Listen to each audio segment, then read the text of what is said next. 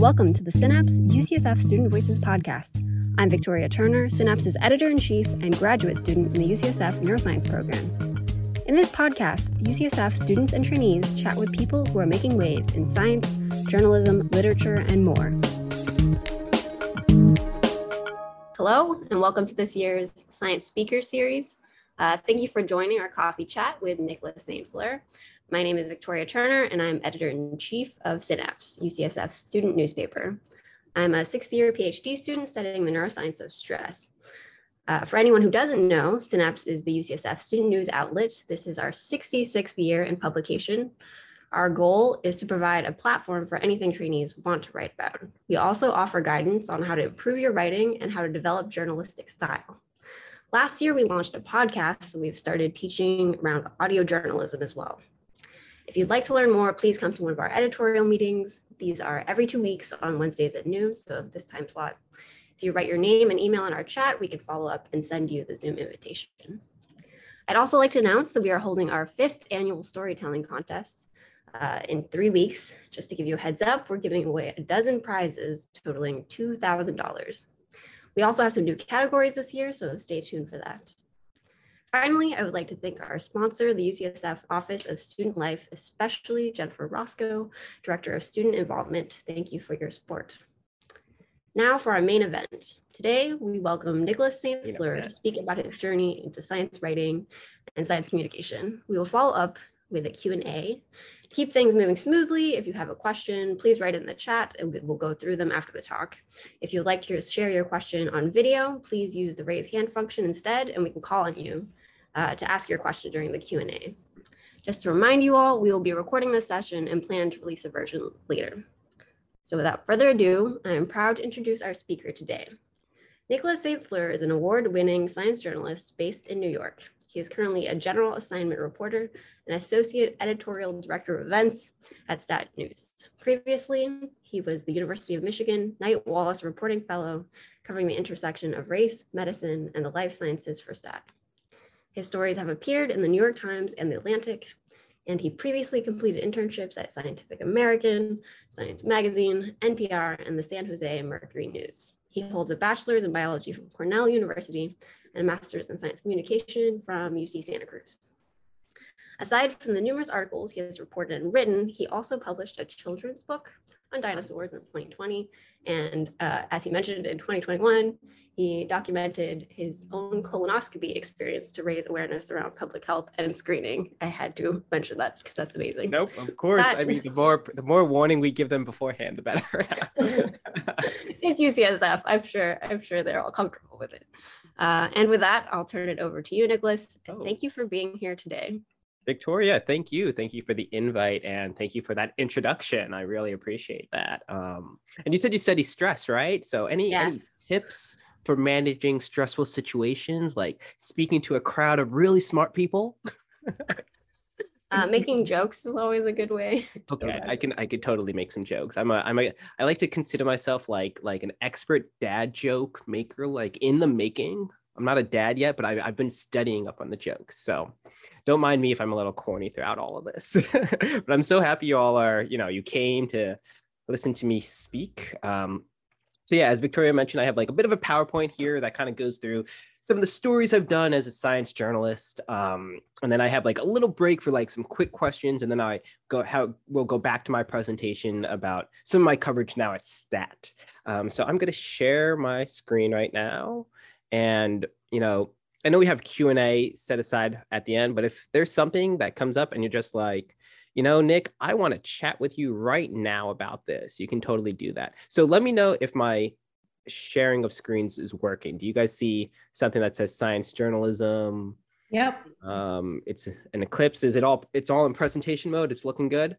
Yep. Looking good. Perfect. Awesome. Well, this is a little bit about me. This is a bit of my bio, as Victoria expressed, which I actually have to update. I'm actually no longer a freelance science reporter, my bad. But I'm currently working at Stat.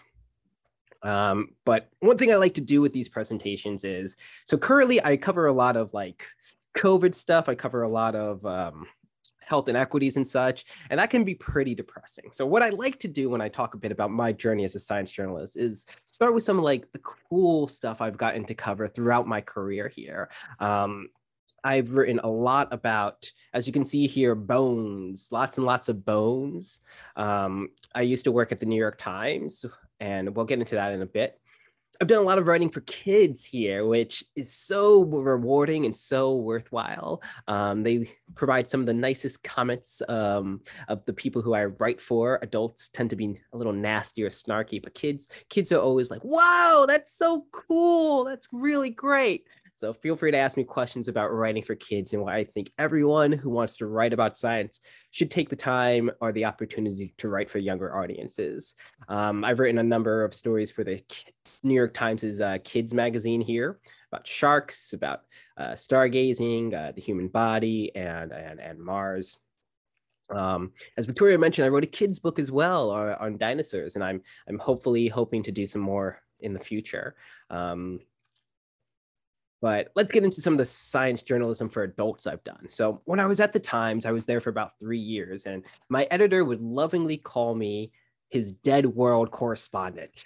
Now, I didn't get that on any of my business cards. I totally should have pushed for it. But the idea here is that I cover the dead world. I used to cover archaeology, paleontology, and actually a bit of space. So, things that were like dead, like super dead, and then things that are like, we have no idea when it comes to space, right? Could be alive, could be dead, could be super dead, we don't know. So I like to call myself dead world correspondent. I've written about graveyards. In this particular case, this is an ancient Philistine graveyard. If you look closely at the skeleton there, you'll notice a little bit of a jug on this person's face. The idea there was that archaeologists are wondering whether the jug was put there to kind of give the deceased something nice and sweet to smell in the afterlife, or did like this whole place just smell really bad and they needed to find a better way to make the grave area smell better. So I'm kind of just throughout this presentation going to give you like snippets of some of the stories I've covered. If you have like questions about anything, put them in the chat, or feel free to like ask during the Q&A. I've written about underwater archaeology, and this particular case, this is the ruins and the Antikythera shipwreck. This is like a Roman era shipwreck back in that's around Greece. But what's interesting about this particular case is that they had all these really cool bronze statues that these archaeologists, they dove to the bottom of the sea there to kind of look at. This was like the Baltic Sea, I want to say. Super cool stuff. A funny aside is when this story actually appeared in print, it appeared right next to a colleague of mine who covers like global health, and his story was about like lepers and such. So we had this image of like this hand that you really can't tell, and if you looked at it just off of the screen, just on the page, and you didn't read what it was about, you might have thought it was a photo that went with his story. But that is bronze over there, and that is just like an old statue. Moving along, this was a really fascinating story I got to write about a gentleman named Kakucha. So Kakucha was an Aboriginal individual who died, centuries ago. His body was found by the water by this gentleman named Badger, and he's also an Aboriginal individual. And he was telling me, like, he came across this skeleton and he only saw part of it jutting out from the ground. And, he just knew instantly this was a family member. Like, this was a brother to him. This was someone who probably shared the same blood with him. And he said he was looking at the skeleton and he was saying, don't worry, my brother, don't worry. I will help you. I will find a way to help you. So he helped team up with some archaeologists, and they dug up the body, and, they were able to do some archaeology, do some studying, do some radio dating and such. And at first, what they had noticed about this individual is that they had these gashes on their face. They thought this person was probably the victim of frontier violence when Europeans came to Australia and wiped out a lot of the indigenous population there. But upon doing further dating, they realized that this individual predated the arrival of Europeans in Australia. And what made that so interesting was they were curious, how did this person die? Like, how did someone sustain injuries like this if it was not from steel weaponry. And they came up with the hypothesis that Kakuja might just be the world's earliest known boomerang victim. In this particular case, the people would use boomerangs, kind of like these sharpened pieces of wood, not necessarily the ones that you would throw and then, come back. These ones would be used kind of as like an axe or like a hammer to hit folks with. So that was a pretty interesting discovery to write about. But I think what was most touching for me is that Badger insisted that they rebury this individual, which doesn't happen often, I would say, in archaeology and a lot of the stories I've covered. But he was insistent, if you're going to study this individual, we then rebury them. And he had a whole ceremony, a traditional ceremony to rebury Kakuja, which, I thought was just so touching. But as a Dead World correspondent, you cover a lot of gruesome stories. I don't know if anyone here are a fan of Game of Thrones, or in the year 2022, if you can still call yourself a fan after the way the series ended. I mean, I still do, but I know, mixed opinions. But this story I got to write sounded like it was straight out of Game of Thrones. So this was a sneak attack on a Swedish fort known as the Sandby Borg Ring Fort. It was located on an island called Åland Island in the Baltic Sea. And what was so interesting about this is that this was a fort in the area, right? But when the scientists were kind of like digging up, they found numerous dead bodies from this attack. But what was so interesting about the dead bodies is that, they were found in such a way that it looked like they were taken by surprise. Some of these people died in the middle of their doorways. Some of them died, just as if they were in an attack. And most of them had like defensive wounds, if that. And then from what I remember from this, because it was such a heavily put together fort, the scientists kind of concluded that they think it was an inside job. They think that a neighboring town or something may have teamed up with someone who lowered the defenses or allowed, the invaders to sneak in and basically slaughter all these people. On that gruesome note, of the, I think 20 or so bodies they probably have found, I think there's like more than 100 that they think are there, but of like the 20 or so bodies, so far they've only found men who were killed there. They don't know what happened to the women in this area. And when I talk about like some of these bodies, there was one case from what I remember. They think this guy was either the leader or like a shaman or something, but he was, not only was he killed, but they put his body in a fire, right? So his body, like the bones were charred, and they put like, I think it was like a goat's tongue or goat's something in his mouth. You'll have to forgive me. I haven't read the story in a moment, but they wanted to make sure this guy was humiliated in death. And I just thought that was there was animosity here. So as a Dead World correspondent, you get to, write a bit about just human conflict across centuries, across eons. And it's just it's interesting, but it's also just like, wow, it's wild to think about or to watch. And then to also compare it to the conflicts we have going on today and realizing that how violent we are as a species, how violent we are as people on this planet. Sometimes I write mystery stories, which are really fun as well. I wrote this story back in 2018, I want to say, called "The FBI and the Mystery of the Mummy's Head." So about 100 years ago, there was this tomb in Egypt that these Harvard archaeologists uncovered.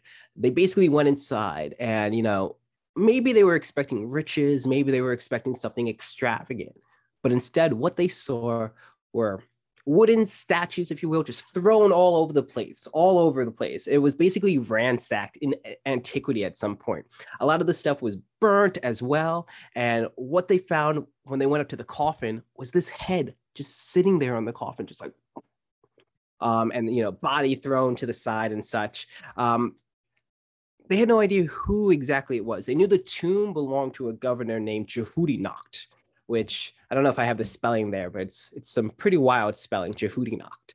But they weren't sure if this individual was Jehudinacht, the governor, or perhaps his wife, Lady Jehudinacht. They couldn't tell because all they had at that time was the head. And then the idea is that, the grave robbers came in, there were probably some jewels around the neck. So they ripped off the head, took the jewels and, skedaddled and then lit the place on fire. So they brought this they brought this to the US, and it's been in the Boston Museum of Fine Arts, I want to say, MFA, Museum of Fine Art. Yeah. For like over a century, right? And even the curators weren't sure if this was a man or a woman. So it wasn't until like several years back, I want to say, they enlisted the help of the FBI to actually figure out the identity of this mummy head. So this was like one of the FBI's like oldest like cold cases. So first, what they needed to do was extract DNA from the mummy head. Luckily, it was just a head. So they were able to extract it from a molar, one of the teeth in the back. But, you can only imagine this thing was about like, I think it was like 3,000 years old or so. It's super delicate, right? You can't just say like, open up, like, wah, like mummy's not going to do that, right?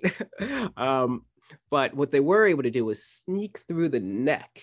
And they had these like, dentists come together and extract the tooth from the back. And they use that tooth, they cut it in half. They sent one to like certain labs, and then they sent another part of it to like the FBI. And the FBI was able to determine, that the tooth belonged to a male, that it was actually, in fact, Jehudi Nak, the governor himself, who was buried in his tomb, kind of thing.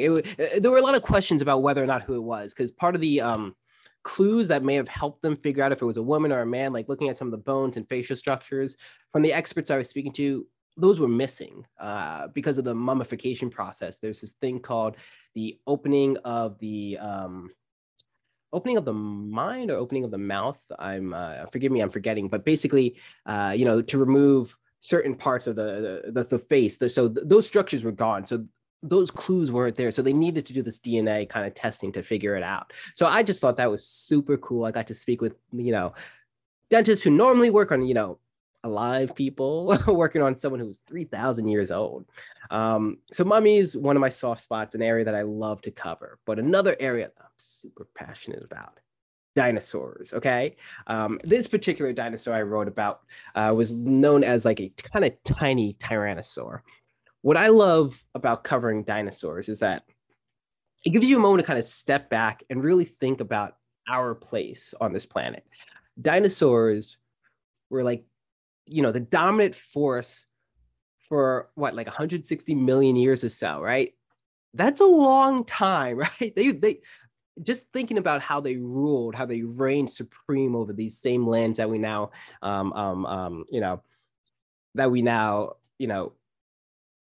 live our lives on is just crazy to me. In this particular case, we were talking about how tyrannosaurs started off small because they weren't top dog. There were another dinosaur species, allosaurs at this time, which are similar to tyrannosaurs, except their arms weren't quite as puny. They were a little more developed. They could flex them a bit.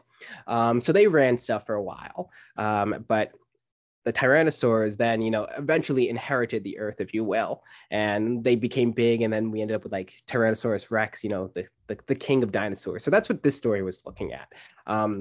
But one way I like to put in perspective is that like you and I right now, we're chatting on this Zoom, some of you might be like texting friends on the side or on Slack or something. Like this technology that we have right now in this moment right here, we are closer in time to T-Rex than T-Rex was to Stegosaurus. Now, isn't that just mind-blowing? Especially when you think about Stegosaurus, the one that had like the plates all around its back. Any like dino-obsessed kid will tell you, well, probably have a Stegosaurus and a T-Rex together. Most play sets sell them together, but they did not inhabit this earth at the same time. So I just think like when I think about the longevity of the dinosaurs, I mean, obviously some of them are still around. You might have them as pets. You might have had them as dinner last night in the form of birds, chickens, but it's just wild to me. I once wrote a story about something called Thanatos dergrudum, I want to say his name is, but this is known as the Reaper of Death. What I like about this particular story is that this was discovered by a citizen scientist, just some person walking on his way, walking near some water, I want to say, and he's just walking and he's just like looking on the ground. He's like, hey, that looks like a dinosaur like mouth, like a jar. And he picks it up. He's like, I think this is a dinosaur jar. It took a couple of years, but eventually he was able to get it into the hand of some paleontologists who were able to confirm that it was a new species. So this is a pretty fun one. I write a lot about fossilized amber, or I used to at least. There are a lot of ethical issues when it comes to writing about amber because of the amber trade, and a lot of issues happening in that that particular part of the world, Myanmar. But what's cool about this is that you have these little like time capsules to creatures that lived millions and millions and millions of years ago. Over here, you see what was believed to be a dinosaur tail, a literal feathered dinosaur tail. You have over here this kind of thing that looks like a spider, but it's also kind of like a scorpion.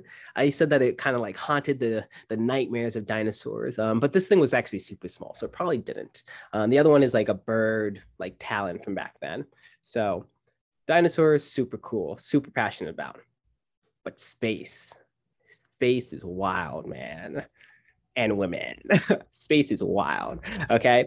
When I was at the Times, my beat, I like to say that we had two, top-notch, top-dog space reporters, one being Dennis Overby, the other being Ken Chang. And Ken would write about basically anything within the solar system. Dennis would write about anything outside of the solar system. And I got like the space dust or the crumbs that fell in beneath. And luckily, one story I got to be one of our like lead reporters on was the 2017 total solar eclipse. Now I'm looking in the crowd here. Was anyone in the line of totality for the 2017 total solar eclipse? Or did anyone hear? Yeah, I see Iris shaking her head saying yes. Yes, I see Victoria raising her hand. Yes. We drove like 16 hours. Oh yeah, you got to see it. How cool was that? Amazing. That's awesome. So I got to cover it as a reporter. This was something I loved. So over here, you see this was like the line of totality. It's stretched all the way from, Salem, all the way in like Portland, all of that area, all the way down to Charleston. And basically this was like the line of totality. And I got to write about I got to cover that this was happening, but I also wrote a story about eclipse chasers. Now, eclipse chasers, this is what I want to be when I grow up. Honestly, I'm like an adult now, so I could do that now. But basically, these are people who they get an adrenaline rush by being in the shadow of the moon. All right, they travel across the country, not across the country, across the whole world, right, looking for totality, looking for this point where the moon blots out the sun during a total solar eclipse. And, I spoke with folks who have traveled to remote islands in the Pacific. I've spoken to folks who have gone to like Gabon, who have gone across like deserts, who have gone to the Arctic. Here's some of them. This is Kate Russo, I want to say. This was Hakeem Alusi, who is an astrophysicist or a solar physicist, my mistake. And the cool thing about studying the eclipse is that you get to witness something called the corona. So if you don't mind, like the corona is like this, it's this wispy, almost invisible portion of the sun that's always there, but it's blotted out by the much brighter solar disk itself. So if you look up to the sun, don't look up to the sun. But if you were to, you wouldn't see the corona on a normal day. You only ever get the chance to see it during a total solar eclipse. So I gave a presentation like this once to kids, and I was saying how the corona is basically like this like halo in the sky. So when the moon blots out the sun, you basically just see this halo, if you will, which I started off my presentation to. And they had asked me, what is halo? I think you all being graduate students probably have a better idea of what that is, but if not, I have this little thing right here. It's basically like seeing this in the sky. So the reason why the corona is so interesting to scientists is because it burns so hot, even though it's further away from like the sun itself. You might be wondering to yourself, what do you mean by that, Nick? So a great analogy I got is that imagine you're at a campfire with your friends, you're toasting marshmallows, you're having a good time up against the fire, and it's nice and warm and hot. And then you start backing away from the campfire. And the further and further back you go, the hotter it gets. Like that would be mind blowing. You would imagine the further away you are, the colder it is, right? Not the sense with the corona. So scientists use the eclipse as an opportunity to better understand, to better study the sun's like solar mysteries, if you will. So yeah, I mean, just talking to folks who like are obsessed with this stuff. Hakeem's awesome because he's both an eclipse chaser and a solar physicist. So super cool. I spoke with these scientists who were chasing the totality in a plane. Most of the people who got who watched totality on the ground, I was in a place called Carbondale. We got it for like a marvelous 2 minutes and 38 seconds. These scientists were able to extend that to about 4 minutes, maybe, or 8 minutes. I want to say by chasing the line of totality, by chasing the moon's shadow, in a plane. So that was pretty cool. I got to speak with them about that. As I had alluded to, I was in Carbondale, Illinois. So Carbondale, Illinois, I don't know if we have anyone from Illinois here. Carbondale, Illinois, it's this college town, right? Small place, probably has about like a population of like, I don't know, 20,000 or so people. I might be off with the numbers, but most of them are college students, right? But they were getting prepared to be flooded by like an estimated 50,000 people coming in all to see this eclipse because they were in this point on this map, on that line I showed you earlier, known as point of greatest duration. So if you're like a real eclipse enthusiast, you wanted to be in Carbondale because at that point you get to bathe in totality for longer than anyone else. That marvelous 2 minutes and 38 seconds I was talking about. So I got to speak with a lot of people in this quirky town about what that was like, about preparing for it. This is literally like so they had a viewing, as you can see, on the actual stadium here. And I was lucky enough to be able to attend. They packed up the stadium with I think it was about 14,000 people showed up. And this was literally a celestial Super Bowl, if you will, right? But no one's looking at the end zone or anything. Everyone's looking up at the sky. And this is a big deal for a small school like this that didn't even actually have an astronomy program. And yet here they are in one of the biggest astronomical events of the year, of really the century, for the US. So I was there, I got to cover it. And I remember looking up at the sky, getting ready for, the eclipse to happen. I was actually talking to a scientist, and she was like, everything looks good. Looks like we'll be all good as long as that doesn't happen. The sky got prematurely dark, and we all looked up, and there was this big cotton candy cloud right there, right in front of the sun. And I was like, and I looked behind it. It was cotton candy cloud, cotton candy cloud, cotton candy cloud. It was a queue of these big fluffy monstrosities, if you will. And basically, we're looking up and we're just hoping that this doesn't happen because this is an hour before totality is about to happen, about to come.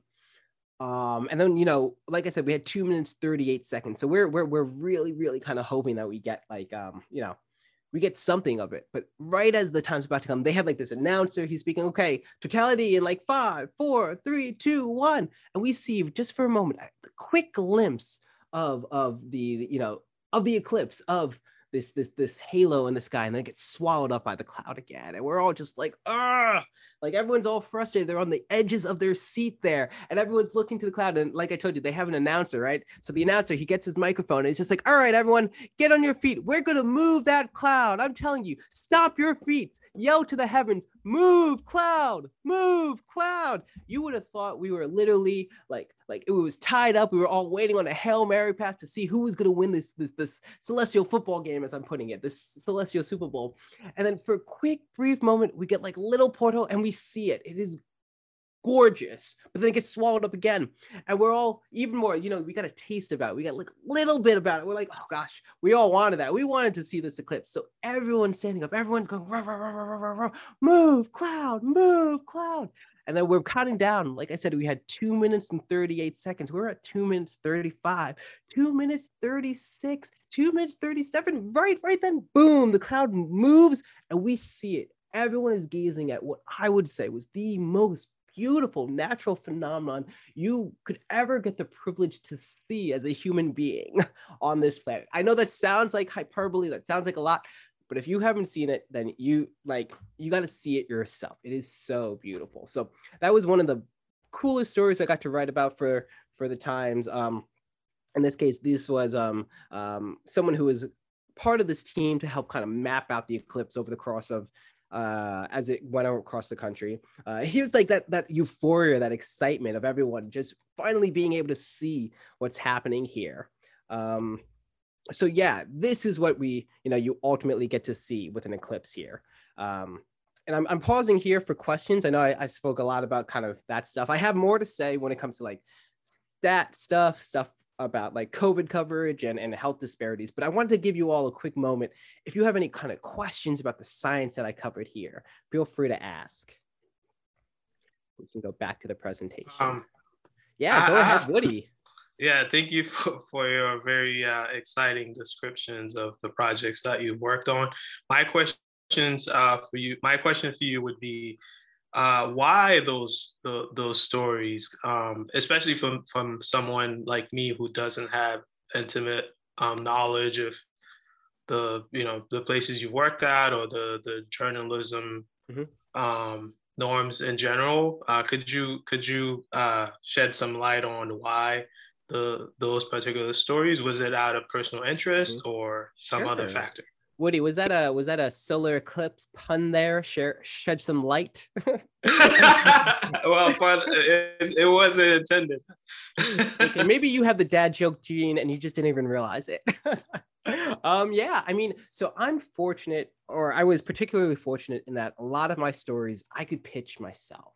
And I'm a very curious person. I want to know how the world works. I want to know how people work. I want to know how the people who study how people work, how they work. So was very fortunate in that I got to ask all of these questions. I found a good number of these stories. Sometimes as a journalist, you get access to studies that are coming out with a couple of days notice before they appear in a journal. This is something known as the embargo system, right? So sometimes I would see a study coming out beforehand. I'll Slack my editor, or in those days, walk up to him and be like, yo, Michael, this is like super cool. Can I write about it?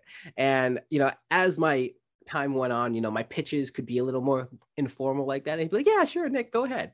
For the eclipse, though, I learned about it from an eclipse chaser. I had been lucky enough to be like on the eclipse beat for a while in terms of I was kind of on the backyard astronomy beat. So like when meteor showers would happen, or when you got the opportunity to see like a lunar eclipse or to see multiple like planets in the sky, I'd been covering that for a couple of years. And one of the people who I spoke to was like, yo, like lunar eclipses are cool and whatnot, but in a couple years, there's going to be this total solar eclipse, and it's coming to the US, and it's going to be wild. And I was like, oh yeah, how wild? He's like, wild. So I'm like, okay, cool. Let me learn about it. So I had the foresight to kind of pitch it to my editors a bit early that, hey, we should really be keeping eyes on this. And the Times actually did like a special section on it.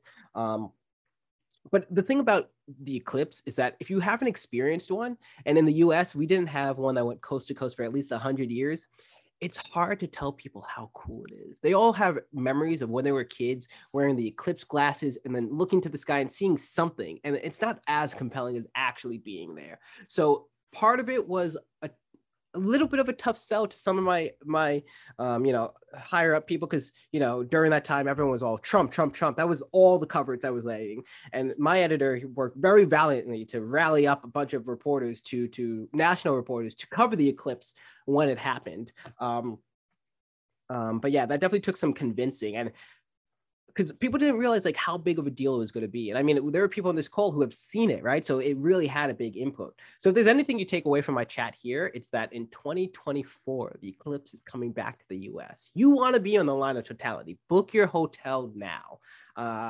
It's actually going to come back to Carbondale, Illinois. So Carbondale was literally, they had both. They were like an X on the map, and they had line of greatest duration, but they were experienced 2017 eclipse and 2024 eclipse. Like you don't get a bonanza like that.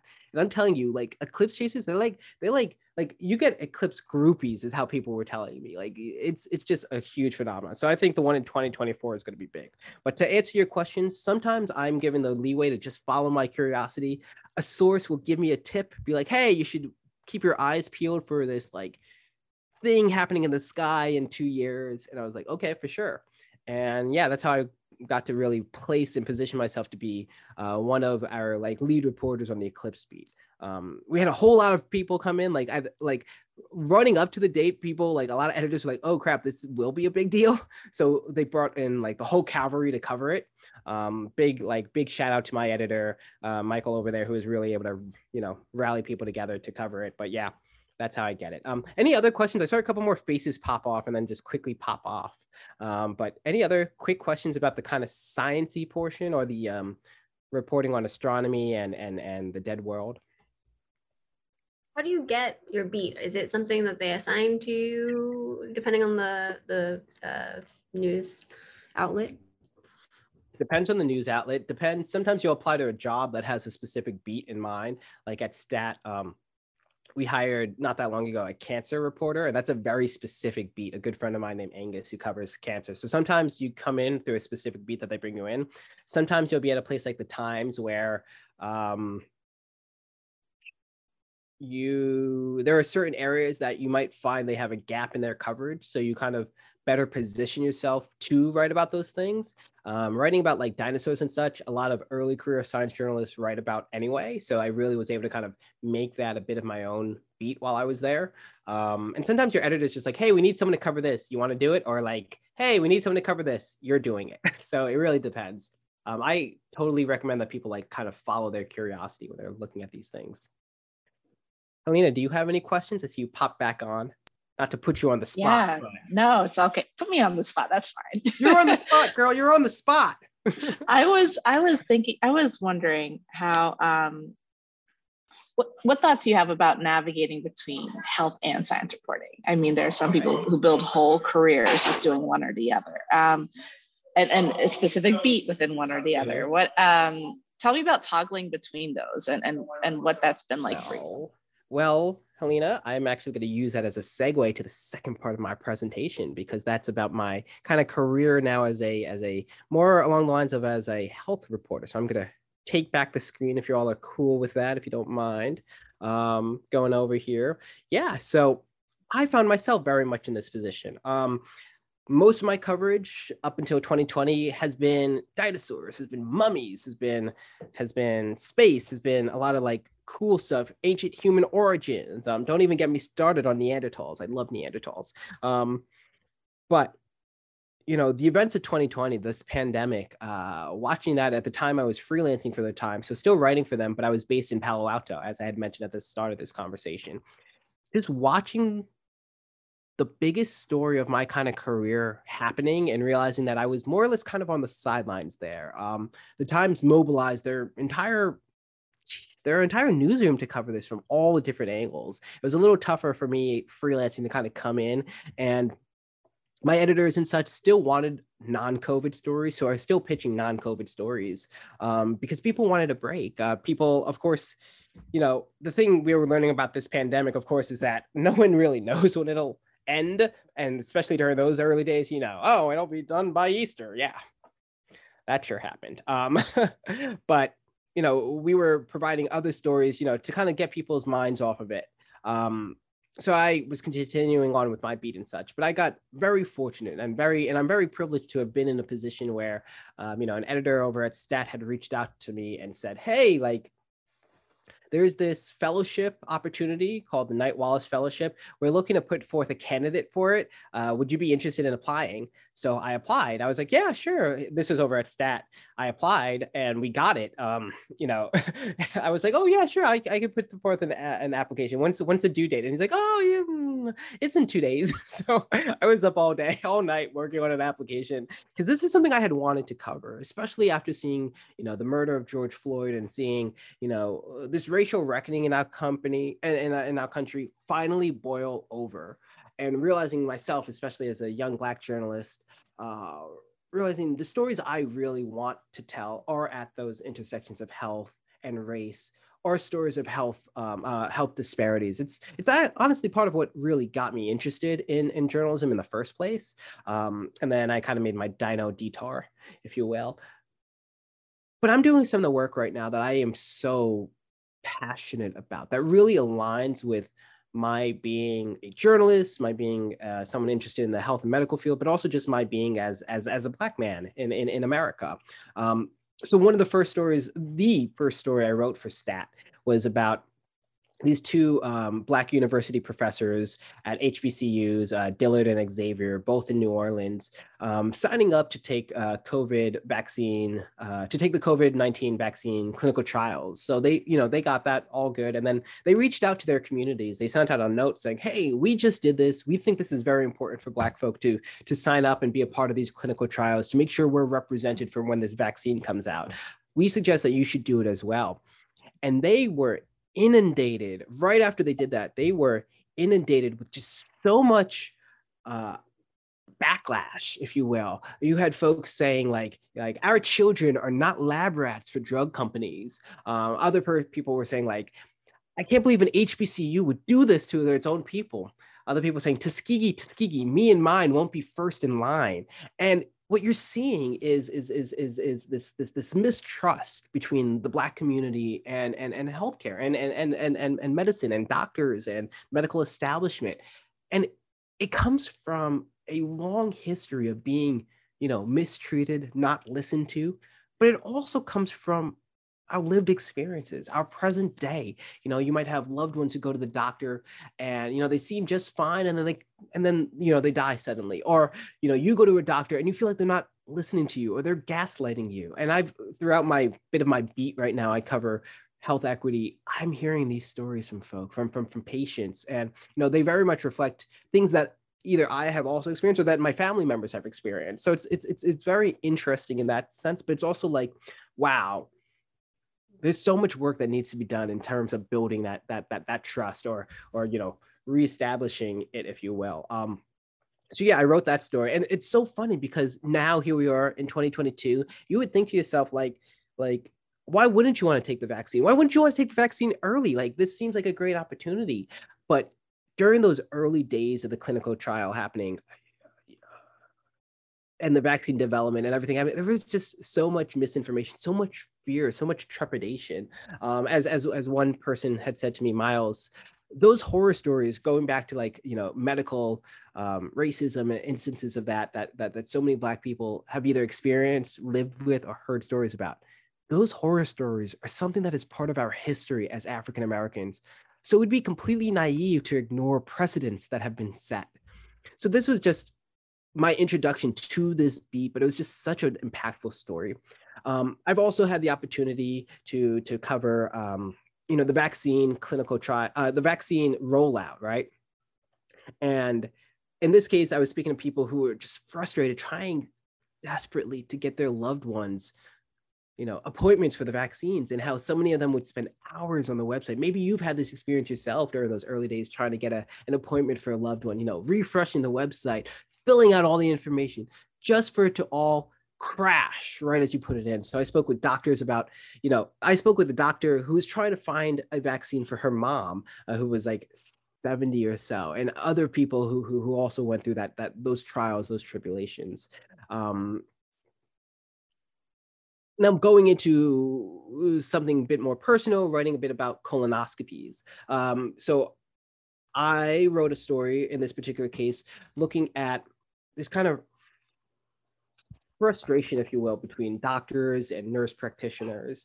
There's this whole thing known as scope creep, where some doctors feel as if nurse practitioners are kind of encroaching on their territory when it comes to the kind of procedures you're doing. So that's kind of the background for this. But in this particular story I wrote called "A Doctor Trained Nurse Practitioners to Do Colonoscopies," critics say his research exploited Black patients. In this particular case, it was looking at Johns Hopkins and how they had been doing some colonoscopies done by nurse practitioners. So that's not the standard of care in the US. The standard of care is that a gastroenterologist does it. And by standard of care, I mean this is how it's supposed to be done. This is like how it's done. In this case, even though the Johns Hopkins medical system is not predominantly white, in this area, what they found is that of the people who were given colonoscopies by nurse practitioners, something like 70% of them were Black, right? So it was this disparity in terms of who gets this quote unquote experimental, colonoscopy. And I know it might sound like a bit off because it's just a different person doing it, but normally the way you would do this is through a randomized clinical trial where some patients coming in, randomly would get nurse practitioners. Some of them would get doctors. You compare them together. And if you were to do that, your chances of ending up with like 70% of them being Black probably wouldn't have happened. So there was a lot of outrage over this. Like, were they targeting Black folk in this case? Did the Black folk know that this isn't normally how a colonoscopy is done? Did they know that this isn't standard? Did they have other options? Did they have informed consent for this? I mean, you go through the prep for a colonoscopy just to get there, get ready, and then realize, wait, a doctor's not doing this? Oh no, I don't want to go through this prep. I mean, I don't want to do this, but the prep is it can be grueling. It can be fine, but it can also be grueling. So we'll get into a little more about that. But it was just this whole idea of like this is happening kind of right before our eyes, an instance of honestly what some of my sources called medical racism. I wrote a story, my most impactful story I felt like that I've done so far at STAT, looking at Chadwick Boseman and his tragic death to colorectal cancer. So I remember scrolling through my phone right before my fellowship started and seeing someone post on Twitter, dang, little Black boys are just losing all their heroes, aren't they? And I was like, what's going on? And then I scrolled and I saw CNN announce that Chadwick Boseman had died, from colorectal cancer. And this was personal for me because my mom had colorectal cancer. She was diagnosed when she was 34. Luckily, they found it early through a colonoscopy and they were able to save her life. But that put me at a higher risk of developing it myself. I knew this was part of my family history. I knew this is something I should have been more proactive about, but I wasn't.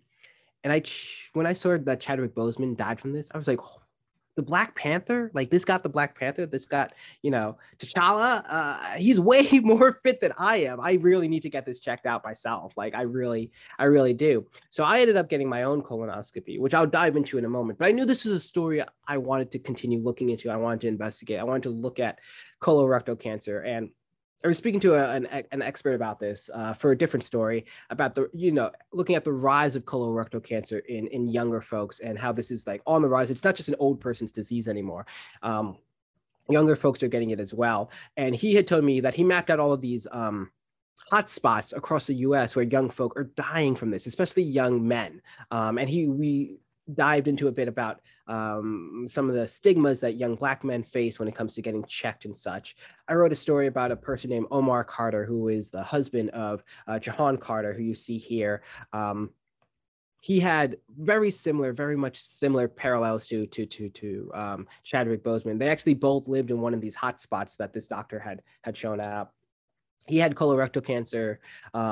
He had bleeding from his anus, from his rectum as well, in terms of what he was going through, but he didn't act on it. And one thing I'm learning when I'm speaking to gastroenterologists is that using words like anus, rectum, blood are important because people need to know how serious this is, but we also need to destigmatize it.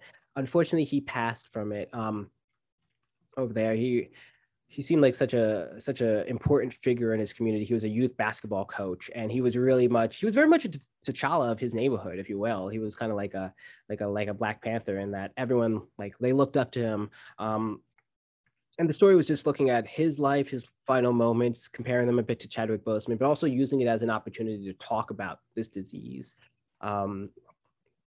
I got my own colonoscopy as a result of knowing that this was part of my family history. And I'll provide a link to it. We don't have time to watch it, so I'm going to spare you all the details.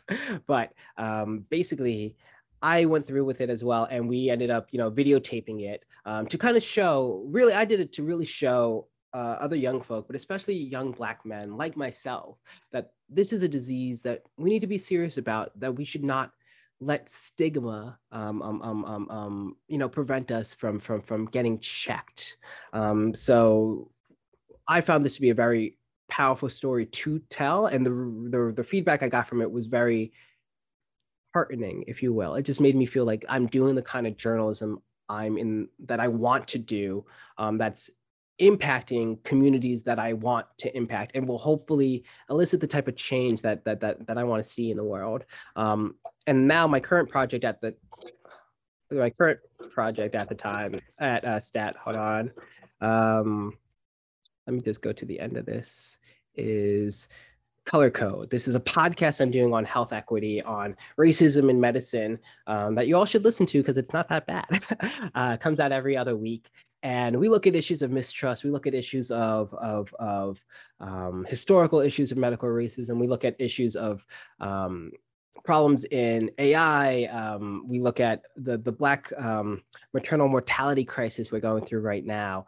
And my goal with this podcast is to bring these experts and bring these patients together so that we can further contribute to this conversation on health equity in our country in hopes of improving it, but also in hopes of leading us towards a more anti-racist form of medical care in the US. So yeah, that's a bit of my presentation. I know I went a little long there, but if you have questions, feel free to ask them, and I can stay a little longer as well. But thank you all so much for just listening. And I'll be sure to send some links if you all want to, watch my colonoscopy or anything. I promise it's tasteful. I actually ended up on Good Morning America, and they showed it to millions of folks. So that's my fun fact. A lot of people have seen my insides. But if you walk away with anything from this, I hope you walk away with thinking that issues of race in medicine are important, and we need to continue to raise the alarm on these issues and the change that needs to be done. That's one. And then two, 2024, y'all, you need to be in that line of totality for the eclipse. I'm telling you, it'll be worth it. And you'll be like, oh, that guy, that science reporter told me about it a couple years ago, and he's the reason I'm here now, and it was all worth it. So yeah, thank you so much for my presentation. It was really fun speaking with you all. And if you have questions, feel free to ask. Thank you so much. That was incredible. And what a wide range of work you've done. My gosh. I can't believe you're 31. Does anyone have any questions they would like to ask? I mean, if you don't, I'm just going to show the colonoscopy videos. So you should all ask. I have a couple. Let's see. So what are some kinds of ways that science journalists can help make sure diversity and like equity are something that's getting brought up and like included in articles? Do you have any thoughts on that? That's a very good question, Victoria, and something I'm particularly like passionate about, and that I try to do in my articles, making sure I'm getting like a diverse array of sources to kind of chime in. A couple of ways, in terms of like concrete ways, when you're writing a story, there's a long author list. Oftentimes women are underrepresented in our stories, in science. And when it comes to like getting the credit for things, I'm sure there are women authors on the paper there. You can quote people, reach out, make sure you're listening and you're hearing their voices. So I'm a big advocate for making sure you reach out to folks on the paper, not just the lead author or the senior author. Definitely speak with them, but they're not the only people who did the work. I'm huge on when it comes to like diversity. I'm also really big on the diversity of who I quote on like that scientific hierarchy. So I'm speaking to grad students all the time. I'm like, yeah, I know you all did the work. I know your PI is just kind of like there overseeing it all. I know so I always speak with the grad students. I'll ask who really kind of did this. Oftentimes in the paper, they'll have like, acknowledgements about like who did what. So that helps. So I'm always speaking to grad students, and oftentimes they'll give you better quotes because they're just like, yo, this was so cool. Like I never got to speak with someone about my research. Like I'm so happy you're interviewing me. So they're a little more like unfiltered when it comes to like the cool quotes that they give. I also ask researchers like who had a big contribution who's not on the paper, not credited. And sometimes that's when you learn about, citizen scientists, or you'll learn about like technicians who are doing like a lot of the work. Like I do a lot of like bone I used to write a lot about bones. So the people who actually like scraped the bones and such, I'll speak with them. So I definitely look for diversity in that standpoint as well. But I'm also looking for diversity in terms of like ethnic background or racial background of the people, who are in that field. So when I'm looking for people, I definitely keep that front of mind when I'm looking for outside sources, experts who could comment on papers. I also, another area to bring up as someone who covers a lot of archaeology or who had covered a lot of archaeology, one area that I think we can really jump on as science journalists is when you're reporting on a story about, a discovery made in like South Africa or something, like try your best to quote local scientists, local archaeologists who were part of the team doing this work, not just, the scientists from like, Harvard or like Cambridge or whomever who might be like the lead person who kind of like went in there to do the work. There are a lot of really fantastic local scientists who have probably been there even longer doing this work too. So ask about them, speak to them, quote them. I try my best, or I have tried my best to make sure that I'm doing that as well. But I'm also always looking for stories that impact, diverse communities. I have a particular focus on Black communities. It's something that's particularly important to me and something that I know a lot about as being a Black guy. So yeah, when it comes to like story selection, I definitely look for those as well, because those are stories where I feel I can definitely make a big impact. So yeah, I hope that kind of addresses your questions. Any other kind of questions, whether they be dinosaur related or not a question, but a comment just on that.